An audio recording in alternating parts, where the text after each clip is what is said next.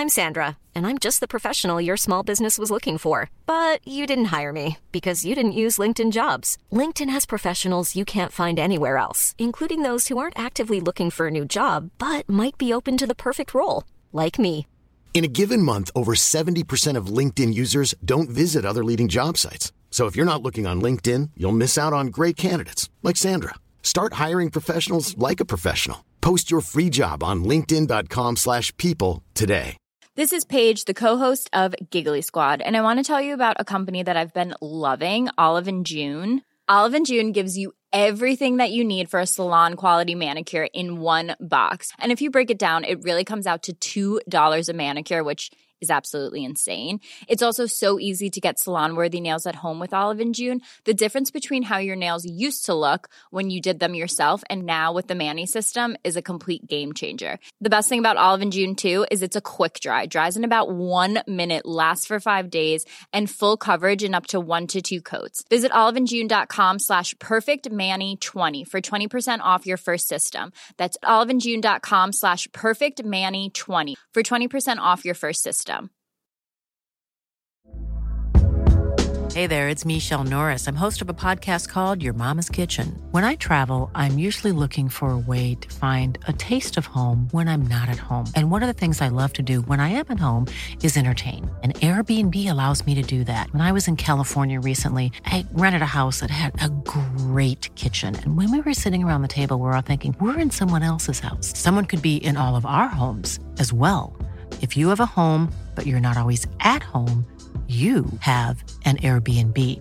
Your home might be worth more than you think. Find out how much at airbnb.com/host.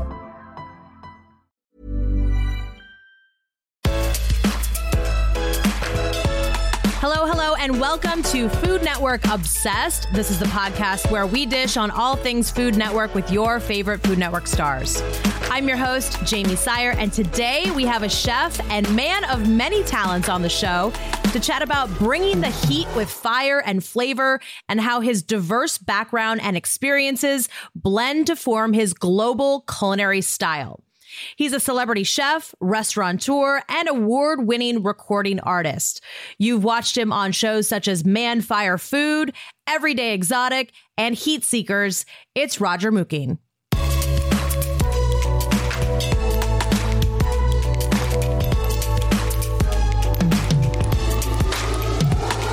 Roger, welcome to the podcast. As a girl who grew up camping in Montana, I am very excited to talk to the man behind Man Fire Food. So where did this affinity for fire begin? I'm a descendant of Zinjanthropus, man, so that's a part of the equation. But, you know, when I was a little kid, me and my friends used to play this game called Matches. Sounds like a dangerous game. Yeah, it's a dangerous game. So I think that we invented matches, but I'm sure there are many kids around the world who've played similar games. So what it is a bunch of teenage boys stand in a circle, right? Okay.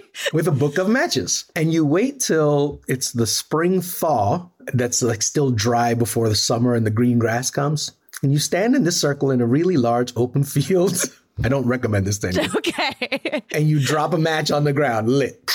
It catches the grass. And then you wait for the very last opportune moment before the fire takes over the entire field and you try and stomp it out. You try and stomp it out before it takes over the field. I was telling that story at the time, it was Bruce Seidel. And I was telling that story to Bruce one day and we were laughing, you know, my God, this is so ridiculous. And then a couple months later, they were sitting on this concept for Man Fire Food that Irene Wong had created. And they're like, I know the perfect host. Oh, wow. That is a success story like I've never heard. I mean, did you ever think that you throwing matches into a dry field of grass would result in a television show? No, it may result in that, maybe some like prison time or something. But no, never a television show. But look at that, 9 seasons deep. Why do you think it is that, you know, us as humans, we are so drawn to fire and open flame in general, but specifically for food preparation?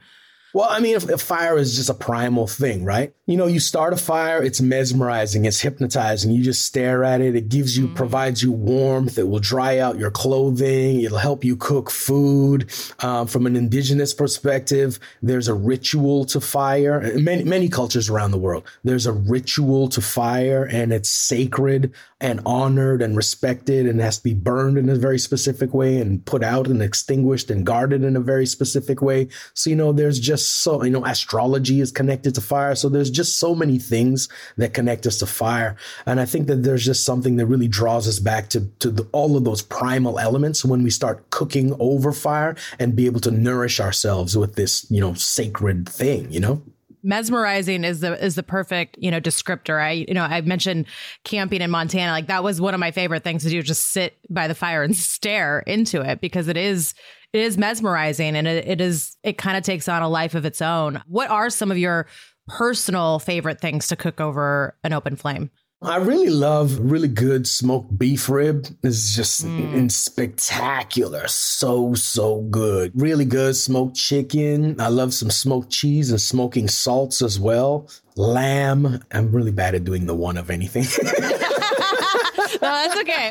What are the most interesting or unique things you've ever cooked over fire? There's been a lot. I mean, we've cooked a whole cow, and there was an adventure around that. There was maybe too much drinking happening with our guests, and it carried over through the night. And the cow had a lot of fat on it, so it was dripping and rendering fat and flaring up. So there was like hoses involved, and alcohol and buckets, and that was a really good adventure. But it turned out really good. We were injecting it with wine and all kind of spices and stuff while it's cooking, and so it was really, really cool. How many people were involved? I mean, that's a pretty big undertaking to eat a whole cow. Well, what they do is they cook this cow for fun, and then they have for a charity event. So it feeds hundreds of people. It's pretty incredible. Very, very cool. Well, we've talked about fire. Let's talk about where that love of food came from. Can you share just some of your earliest food memories? Making dumplings, standing at the counter. I was maybe 3-4 years old in Tobago. I was born in Trinidad, so we were in Tobago at the time. Trinidad and Tobago were in Tobago at the time. So I remember I was obsessed with dumplings. And in Trinidad, we make these dumplings called cow tongue dumplings. They kind of resemble the shape of a oval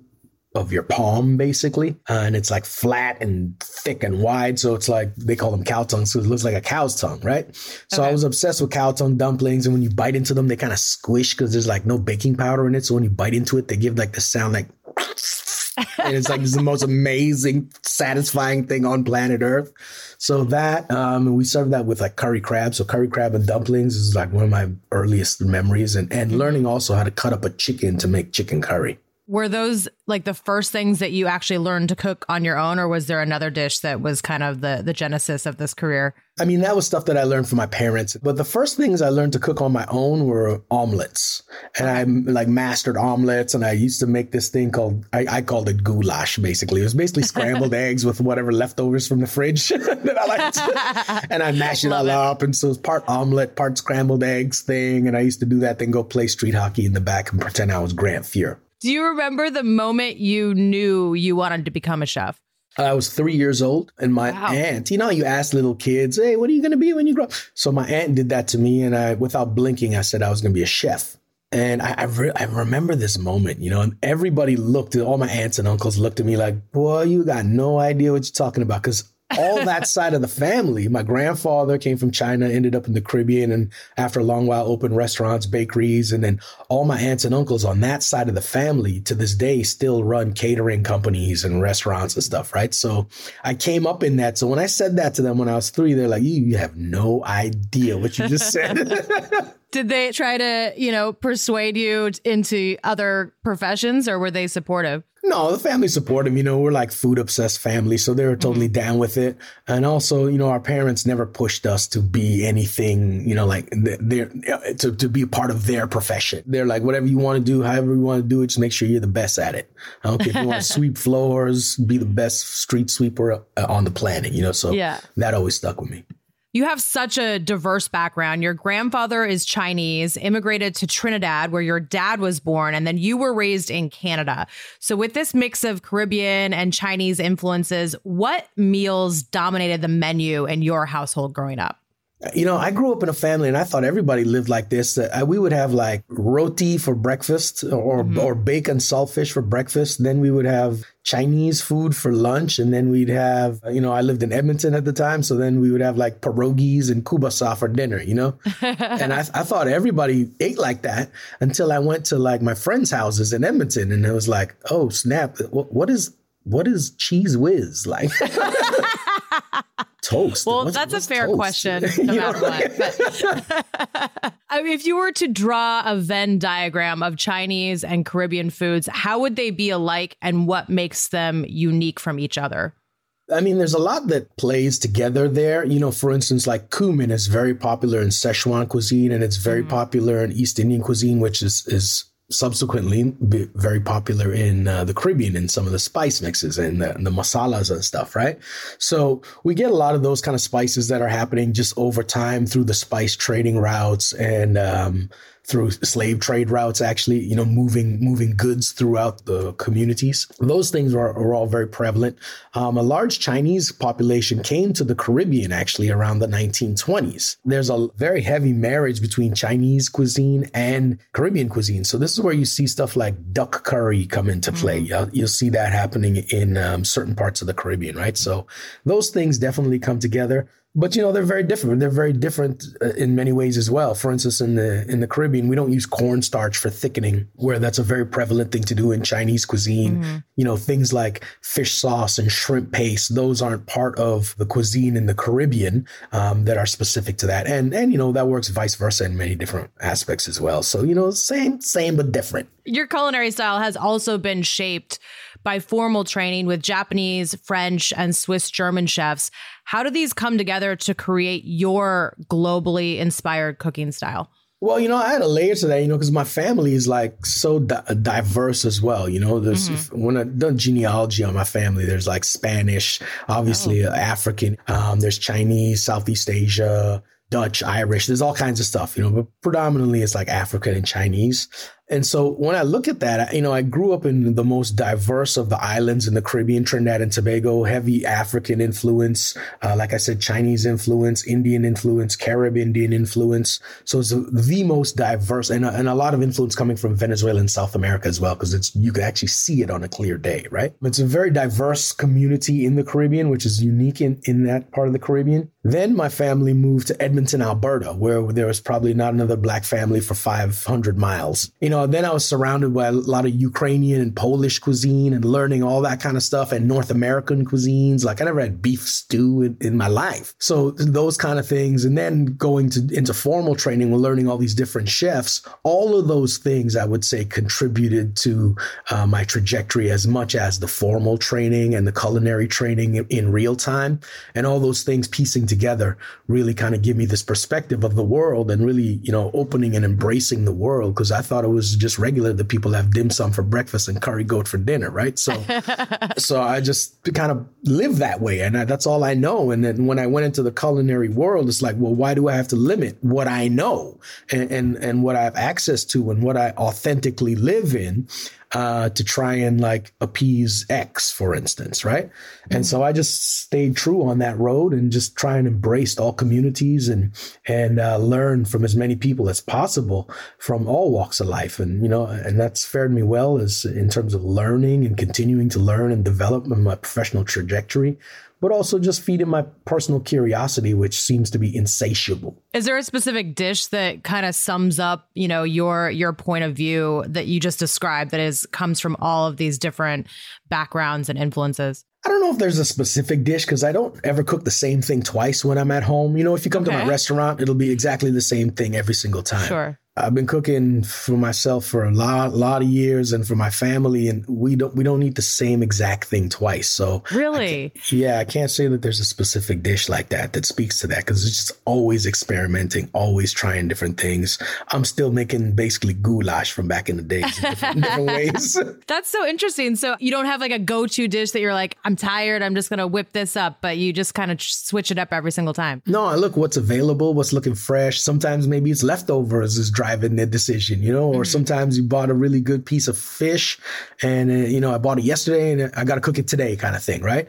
And that's always the jumping off point is what looks good. What do I feel like? What does the family feel like? Did we eat 600 pizzas last night? Well, maybe today we eat a salad. We got to balance it out. So I'm always just going by the moment and adapting. Are there any destinations out there you have yet to visit that you would like to in order to kind of add to that global flavor palette? Yeah. We were supposed to go to Portugal and then pandemic hit. So I would really, really love to dive into some Portuguese cuisine and see, one of my assistants is Portuguese. And so I would just learn so much from her and she'd just feed me stuff, actually her husband, and they would feed me so much stuff. And I'd be like, oh man, this Portuguese food's so good. And how they mix like meat and seafood in really interesting ways. So good and fresh. And so Portugal is one place on the list for sure. Is that a family trip or would that be something just strictly for food exploration? Well, what we would do pre-pandemic is me and my wife once a year would go on a big trips,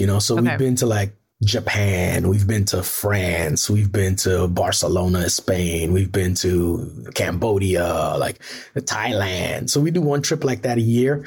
And then pandemic hit, so we stopped. So we're hoping to pick up that trajectory again, Yeah, absolutely. I'm right with you on that. You are a father of 4, though. How do you foster curiosity about food and their lives? Well, we do a couple different things. One is every single week when we grocery shop, we buy one thing that has never come into the house ever before. Right. So it could be a packaged good. It could be a fruit, piece of produce, a meat cut, something that we've never, ever brought into the house before that enters the house. And we try it out. We experiment with it. We learn about it. If I know about it, then I'll cook with it.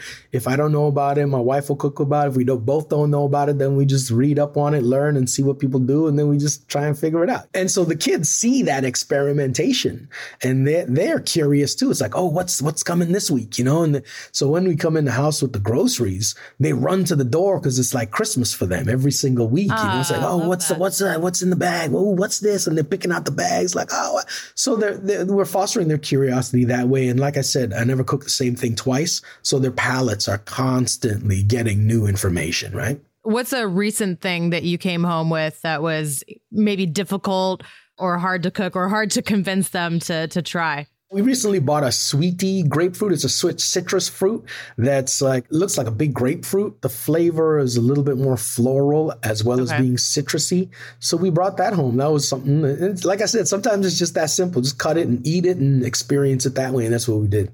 Do you have any advice for parents who maybe are struggling with a picky eater? Yeah, for sure. It's what we've discovered is that, a kid might say, I don't like coconut. And we're like, okay, try coconut water. No, I don't like coconut water. Okay, try coconut jelly. Oh, I kind of like the coconut jelly. Oh, try coconut flakes crusted on this shrimp or whatever. Oh, I like that. Or coconut inside of a bread. In Trinidad, we make this holiday bread called sweet bread. It has a lot of grated coconut in it. And so they'll be like, oh, I like the sweet bread. I'm like, well, there's a lot of coconut in that sweet bread. You say you don't like coconut. So it's not that you don't like coconut. You don't like coconut water. Right. So we always will try, whenever we hit a roadblock like that, we'll always try that same product in a different format because Lord knows there's always a different format. Is there anything that they absolutely will not eat? One of my daughters is just push mushrooms to the side all day long. Okay. So we've just stopped. Like if I cook something with mushrooms, I'll just pick it out for her, but she gets the rest of it. And the flavor of the mushroom is in there, but who knows? She might come around eventually. Was there anything you didn't eat growing up that you love now? Cauliflower. I used to hate cauliflower, boy. Ooh, it's like with a passion. But I saw enough like bougie restaurants do it. And I was like, okay, let me revisit the cauliflower thing, Well, as if you don't have enough going on, you're also an award-winning recording artist. Do you remember the first CD that you owned? You mean actual CD or vinyl? Because I was buying vinyl. Let's do both. Let's do, what was your first vinyl? And then when CDs became a thing, what was your first CD? My first vinyl was NWA Straight Outta Compton. I love it. The first CD I bought was Graceland Paul Simon. Okay. So who are your musical influences? Obviously, it sounds like we're going down another, variety path here. Yeah, man. I'm a globalist, I'm a human from out the gate. You know what I mean? So, I grew up with my dad, aside from like a lot of cooking in our household, my dad was an avid record collector and my brother was a DJ. So we were collecting records from day one. My dad, everything from Santana, Simon and Garfunkel, Nana Mouskouri, old school calypso, singing Francine and Lord Kitchener and all these people from Trinidad. And then hip hop, like all the hip hop classics coming up, Run DMC, Furious 5, Grandmaster Flash, Nucleus, all those records. Yeah, but I love like Simon and Garfunkel and Graceland and all these, like so much music out there. It's just beautiful, Yeah. Do you still have an extensive vinyl collection? Okay. So Jamie, you got me on this one. I used to have like 2,000 pieces of vinyl. Oh my gosh. Everything under the sun. And I was moving so many times. I used to move like every year, Oh, wow. And before I had family and kids and all that. And I just moved with them one too many times. And it's the house before the house that we started having kids in is when I said, okay, I'm not moving all these records one last time. I sold them all. Oh no. Oh my God. You know how many crates of records that is and then this place in that space. And I was like, oh my God. So I sold them all and I regret it. I really curated those records. I would be on tour and every place we stopped on tour, we'd stop and like be in Victoria, BC and be like, yo, let's go find a record store and go digging in the crates. We'd be in like Scottsdale, Arizona on tour. Be like, yo, let's go find a record store and go digging in the crates at the old vintage places. And so I collected a lot of records and carried them through airports and in my bags. And, I curated that collection, but I gave it up and I regret it. Who are your current favorite artists right now? My current favorite artist, there's an artist named Ondara, Ondara. It's incredible. I love Kendrick Lamar. I love Snoop's new record is really good, actually. Snoop just came with a record. He's talking his ish on that record. Yes, yeah, beautiful thing. What did you think of the halftime performance? I thought it was just monumental to see that many, like just a hip hop extravaganza happening at the Super Bowl, Yeah. For me as a kid growing up in that era and kind of coming up in the birth of that era as well, to see the art form come that far on such a big stage like that, it just is a monumental moment for the culture, Yeah, I absolutely loved it for sure. What do you like to listen to while you're in the kitchen cooking? Mostly I listen to podcasts and news. And then sometimes I just put on like classical playlists, just calming or like jazz playlists and just calm, really chill music. But when I'm in the kitchen, it's, it's really noisy in my house, right? I got 4 little young kids. They are noisy, running around. The dog is barking. And when we start cooking, the dog is barking more because they want some treats. And they're running because the kids are hungry and they're freaking out. And so I just put on really calm music or some, educational podcasts. Coming up next, Roger tells us how he got his start in TV, and later we talk about his favorite barbecue and his tip for eating very spicy food.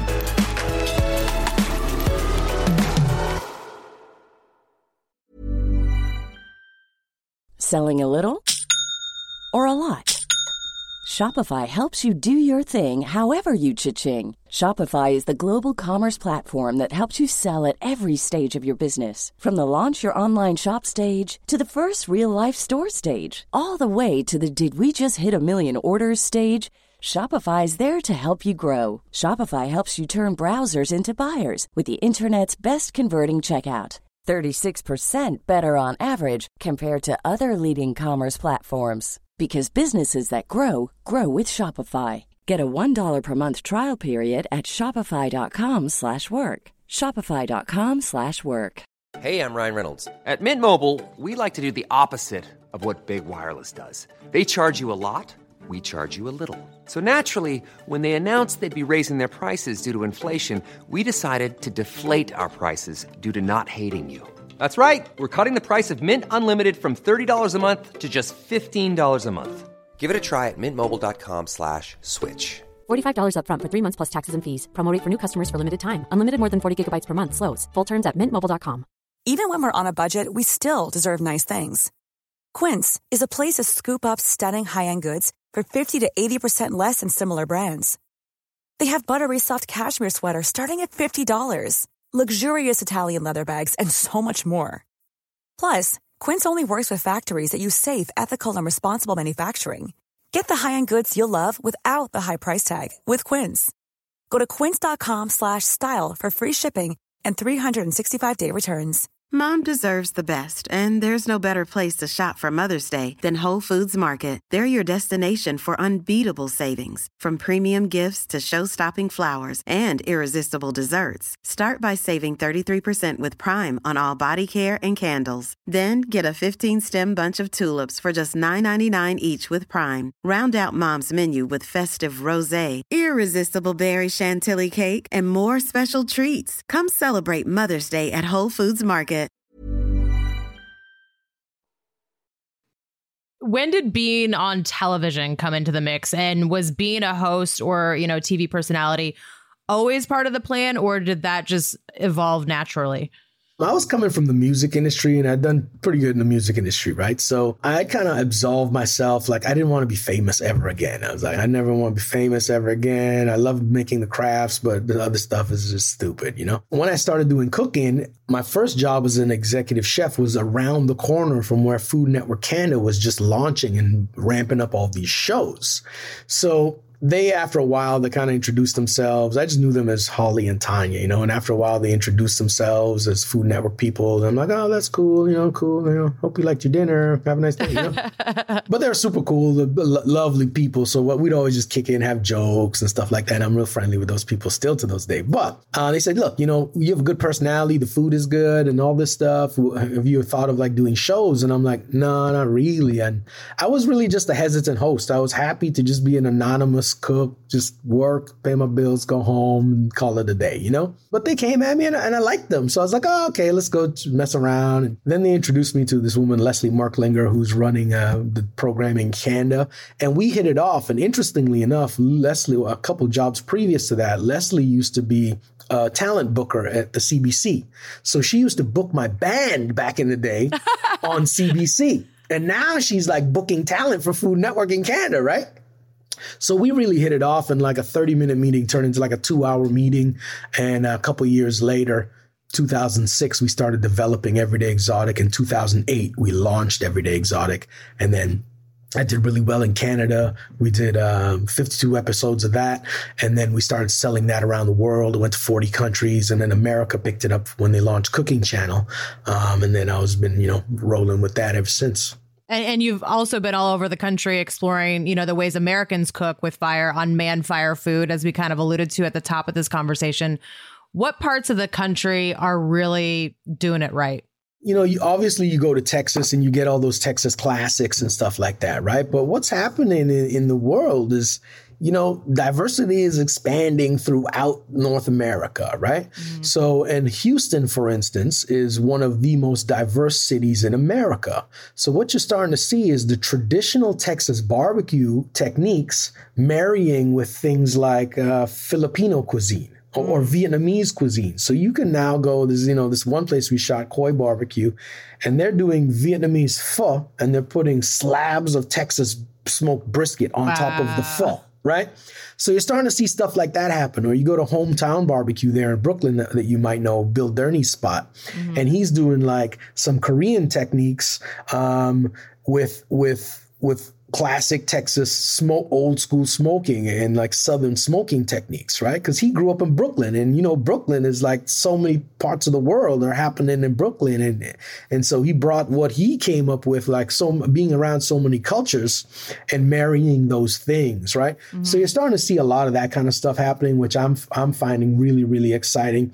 But there's just beautiful classics like my man Rodney Scott. He's got several spots now. Just if you want that classic whole hog, just done right. Rodney's definitely killing it, but so much of the country is doing so many dynamic things with fire. There's Renee Redzepi up in Seattle area in Oregon, and she's doing amazing things. We spent some time with her too, and really progressive ways of cooking with fire, right?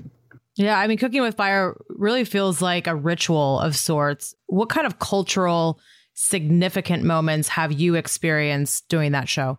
There's been so much. I've learned so much from so many people. I met this one woman who is an archaeologist and also a fire enthusiast. So she studies how people cook with fire throughout the centuries. And she's pulled all these techniques and built all these different ovens and contraptions. And she did this one technique with me that was really amazing, where you take dried pine needles and you stand up mussels on a wood board and you stand them upright. And then you cover them with this pile of harvested dried pine needles, and you light the pine needles on fire, and it turns into this big kind of fire on top of the wood cutting board. Then it dissipates, and it's just enough fire to allow the mussels to just open and then get the aromatics coming from the pine needles as well, right? So that's an old French country technique. And she showed me that technique, so boom, right there, I learned a lot of French cuisine, but I never seen that. And this is what I love about food, is that you'll never learn everything about food in one lifetime, right?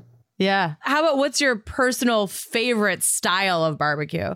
What you really got to address here is the nomenclature of barbecue, right? So when you think of barbecue, what do you think of? Growing up in Montana, it was just grilling. It wasn't necessarily like, smoking something for hours. I think now I think of barbecue. Texas comes to mind, where, you're thinking of brisket, you're thinking of pulled pork, maybe from one of the other areas, whole hog, like you mentioned with Rodney Scott. Yeah, I mean, I definitely go more traditional, but obviously every culture probably has their own version of barbecue, right? It's interesting about the nomenclature because traditional moves from one thing to the other, right? So in Canada, like Montana, that's true. like in Montana, when we say, we're going to have a barbecue, as long as somebody brings some kind of food and you put it over some type of fire, we're barbecuing. And there's beer and stuff like that. Yeah. That's a barbecue, right? But if you say barbecue in South Carolina, and it's anything but whole hog, low and slow, that's not barbecue. They don't consider like ribs. They don't it's a whole different thing. If you're in Texas and you're talking barbecue, then it's a whole gamut of a range of things, from ribs to brisket to sausages, and depending on what part. So it really comes down to nomenclature, and it's a really, really tricky thing. Like, what's my favorite barbecue? Persian barbecue. It's lots of beautiful kebabs, man, spice kebabs. And then they grill the tomato with it as well. And then you get the fresh bread and it's like, slap that in there, sauce it up. So good. It's delicious, In your opinion, is there a wrong way to serve barbecue? Raw and cold would be two definite failures. Okay. Yeah. I don't even know if that would qualify if it was raw. That's a good point, actually. It's a good point. Yeah. You've also co-hosted Heat Seekers with Aron Sanchez, where you travel around the states in search of the spiciest plates. What is the hottest thing that you've ever tasted? Okay, so we were in Florida. We were shooting with the mayor of this small town in Florida. And the mayor was trying to keep it cool. But these people, they burnt a whole bunch of different kind of chilies. They torched them. Then so basically imagine a bowl half full of chilies, like a Vietnamese pho bowl, right? Mm-hmm. Half full of chilies. And then they just filled it up with broth and then pureed it. That's basically what we drank with some noodles in it, right? Okay. And man, the mayor was there sweating and we're dying where the noses are running, and the mayor's playing it cool. As soon as the camera stopped rolling, he's like, "Oh my God, I gotta!" He ran to the bathroom. But that was the hottest thing ever. That was I mean, how do you cope with something that's super spicy? I mean, is milk the answer, or do you have another trick up your sleeve? So we came up with a couple different techniques. One, we would drink the pink stuff before you eat. Mm-hmm. And then after that, chase it with Greek yogurt laden with honey. Okay. That's the magic right there. Okay. Yeah. So if I ever go on hot ones, that I'll remember that. What ingredients do you love incorporating into your own dishes that, really bring the heat? I have a recent re-obsession with cumin right now. I really love cumin, and I use it aggressively, actually. So, sometimes you use it sparingly, but I've been using it aggressively lately with fresh herbs, and it does magic to so many dishes like that. So I've been playing with that.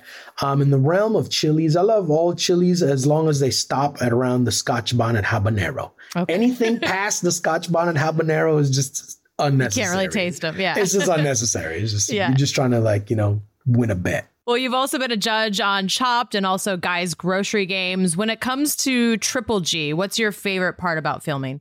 Yo, it's just seeing the environment, man. That's a beautiful set, man. It's like so many people working on that set and everybody's so coordinated and there's such a great, great vibe coming off that set. And I tell you, Guy Fieri is just straight up one of the greatest humans walking the planet. He just is such a gracious, kind, beautiful soul, just takes care of everybody around him. He's just a beautiful person, man, and he deserves all the success that he has because he's just such a generous person, So just being in that environment around those people, everybody is just all love, no drama all day because everybody's just working for the same goal because there's just so much love that comes from the top down on that set. Oh, I love that. I mean, you can feel that. It seems like everybody, that from the judges to Guy to everybody there competing, everyone's just, kind of like a family, it seems. So it's always good to hear that's really what it's like as well. Does it get intense on set during the competitions? Oh, yeah, it's heated. It's people really don't know what they're going to do. They really, they're challenging. Time is crunching. We're watching guys walking around about to change the rules on you any second.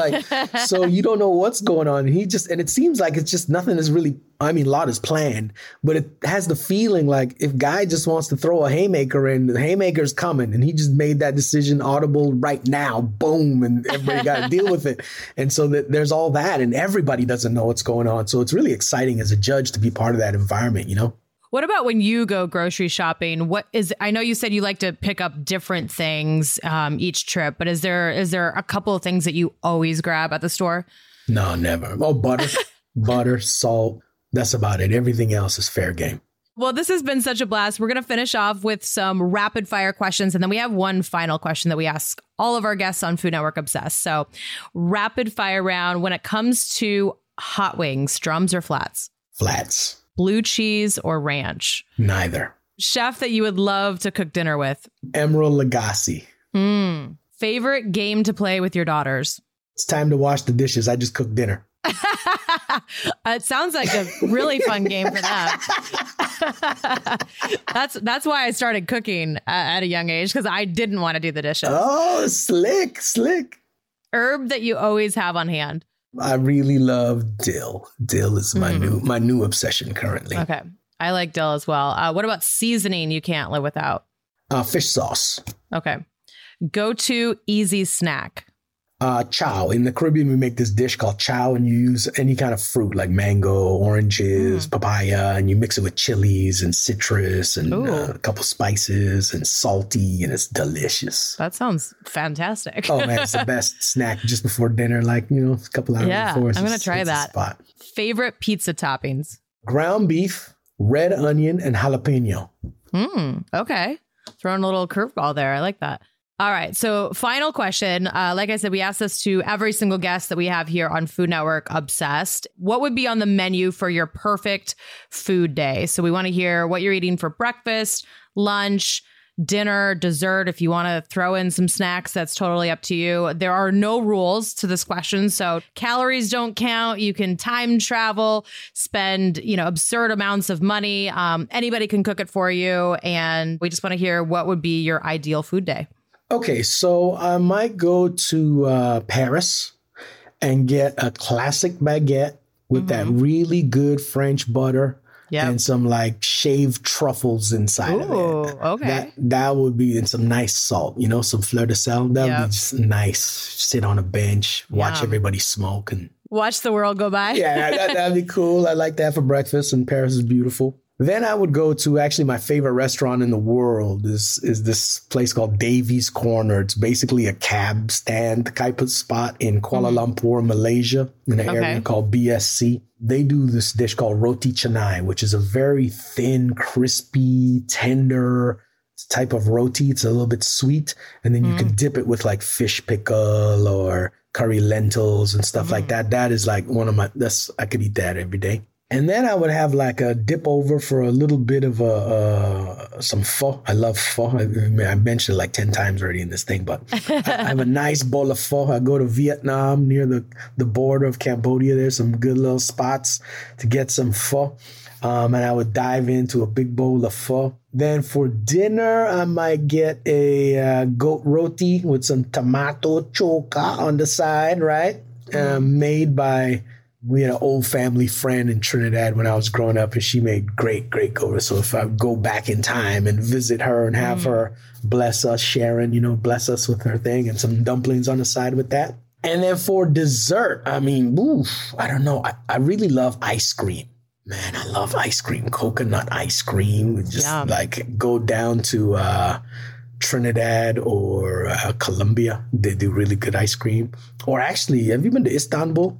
I have not. No, I've always wanted to go. Yeah. Turkey has the best ice cream on Really? Earth. Yeah, they have this mechanism where they chill these vats and they beat the cream basically. Okay. And they beat it. And that's how it forms the ice cream. And instead of churning it, they sit there and manually beat it with these things and then dig it out. It's incredible. So smooth and creamy and delicious. So maybe I fly over to Istanbul and get a Turkish ice cream, pistachio flavor, please.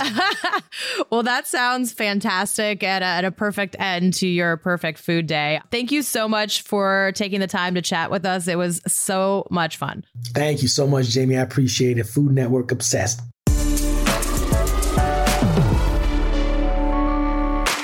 So much fun chatting with Roger. He is a well-traveled Renaissance man of our time, and you can catch more of him on Discovery Plus. Thanks so much for listening, and make sure to follow us wherever you listen to podcasts so you don't miss a thing. And if you enjoyed today's episode, please rate and review. We love it when you do that. That's all for now. We'll catch you foodies next Friday.